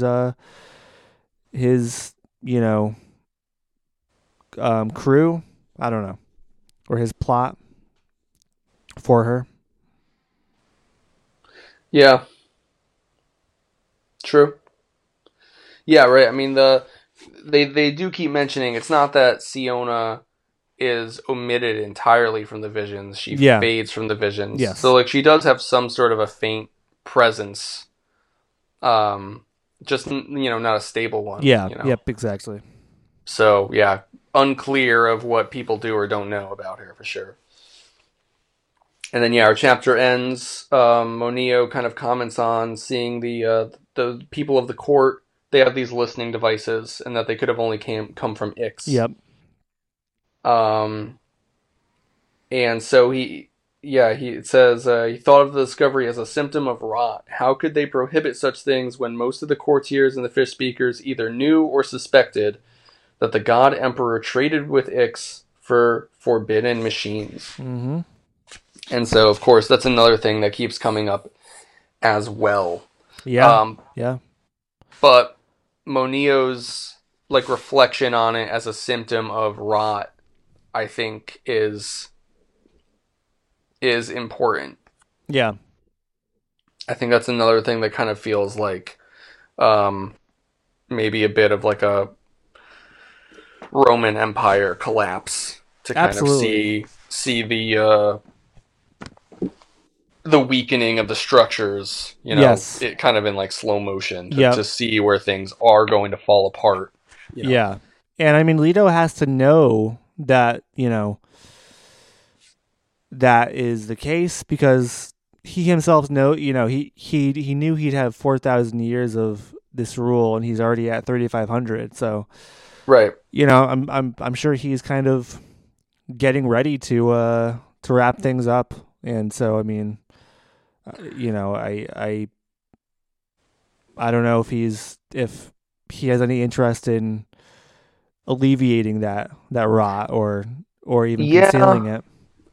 I think the thing is like not only is he aware, but I think that he's creating it himself. Yeah. Yep. Yep. I think that like we've discussed too, and like you mentioned, like if his plan really is to be the last of the tyrants, and to take that past with him when he dies, I think that he sees that he needs to follow in those footsteps and to create those same mistakes too, maybe in order to like destroy their pattern. Yeah, yeah. The the mistake to end all mistakes Yeah, of that perhaps. caliber. Right. Um. So yeah, yeah. A lot of interesting things happening in these chapters. A lot of interesting setups. Um, we're kind of left with this feeling that we're probably just about to get to on. I wouldn't be surprised if the Yes. next chapter we read we're just in the city, you Yep. know. Yep. And so, it feels like for this next section of chapters, maybe we're getting into what's this city going to be like. What's this festival going to be like? Uh, where does Siona fit into this? Does the rebel group have like some sort of plan to try and Yeah. disrupt this? Yeah. Very well could. Obviously, Monio and Leto have agreed to bring Siona back to the Citadel with them, so like that's a potentiality. How are the Bene Gesserit going to fit back into this? They're still in the city. They'll probably meet up with Leto. Oh well. Actually, didn't Leto say he's going to move their spot up now because they got word that they did tell one of the guards. Oh Um, yeah, maybe. yeah, so I think that happened, and so maybe they'll be in better standing, or at least Yeah, Leto wants them to think that they are. So right. No, we'll certainly see. But I thought this was like a really natural end point yeah, through definitely. the chapters that we read, and so it leaves me excited to see what's coming next. We kind of get a conclusion to the tension in these 5 chapters here at the Yeah, ends, yeah, same. and we're just set up to ask more and more questions, of course. So Like I'm looking always. forward to that. Yeah, Yes, like yeah. always. I think we're slowly getting into the actual action of the book. I think we're kind Yeah, of we're heading into that direction. totally. No, I think we're just about like exactly 1/3 of the way through the book as I Yeah. look at where my bookmark is now, and that's right about the time that Herbert likes to start his stories. I think Yes. it's Yep. Yeah. that was that was like a little after you know Leto dies in the first book. Yeah. So Yeah. I think it's been we're really it's been a very effective lead up so far in this book. I think it's all been pretty captivating and yeah, I don't know. no, for sure. There's a lot of setup, but so many things have changed. There needs to be this amount of time, this like big section to get us to wherever the fuck this is going. It Yeah, really I feels like know. wherever this is going to end is going to be very different from how it starts. It's Yeah. not. I don't think we're just going to be getting this like rebels empire kind of conflict. I mean, I think No. once Siona and Monio meet, and if what I think is going to happen is going to happen, I do think Siona is going to be brought to the Citadel. I Mm. mean, like, once these characters, if they start, like interacting on like a regular basis where they are occupying the same place, I mean, I think that's going to change everything, Yeah. and not Yeah. just like that they're roommates, Mhm. like I know. I think Yeah. it's going to be telling a very different story. Yeah. So, Agreed. I mean, I think Siona's character has the greatest potential here, and I mean, because right, what is the mystery of her power? yeah, yeah. I mean, we've heard a lot about what people have to say about her, but we haven't heard that much from her. Yeah, And yeah, just digging into what makes her so special. That's something I'm looking forward to finding out. agreed, man, agreed. All right, well, hey, we only finished 30 minutes later than we wanted to. That's not Yeah, too bad, not right? not too That's bad. probably what we knew was going to happen the Oh whole yeah, time. oh yeah. No, I'm So, totally okay with this. Anyways, folks, if you want to shoot us an email, we're at dunedudespod@gmail.com. We do have a Twitter, Actually, it's at Dune Dudes Pod. We will tweet one day. We will. I tweeted for the first time today. You did? Okay. All right. Good. All right. Awesome. I'm surprised you didn't get a notification or anything. We just started tweeting from the account, or Connor did. I'm gonna Yep. retweet that. Cool, thanks. So yeah, follow us at Dune Dudes Pod on Twitter. You can also follow us at Krups TV on Twitter and Instagram. And until next time. Until next time. Until next time. Until next time. Until next time. Yeah. I mean, we do this every episode, so I don't, but like, just like with anything, I'm not prepared. I don't think of this shit beforehand. Like, I kind of hope that like through the course of the podcast, we'll talk about something like funny, and I can like remark on that. Yeah. Again. But I just don't. I don't know. Until next time, let us know your thoughts on Radiohead. Yeah, Radiohead. Please email us with what album would get us into Radiohead. Let us know. And why is it in rainbows? Thank you. Yes. All right. See ya.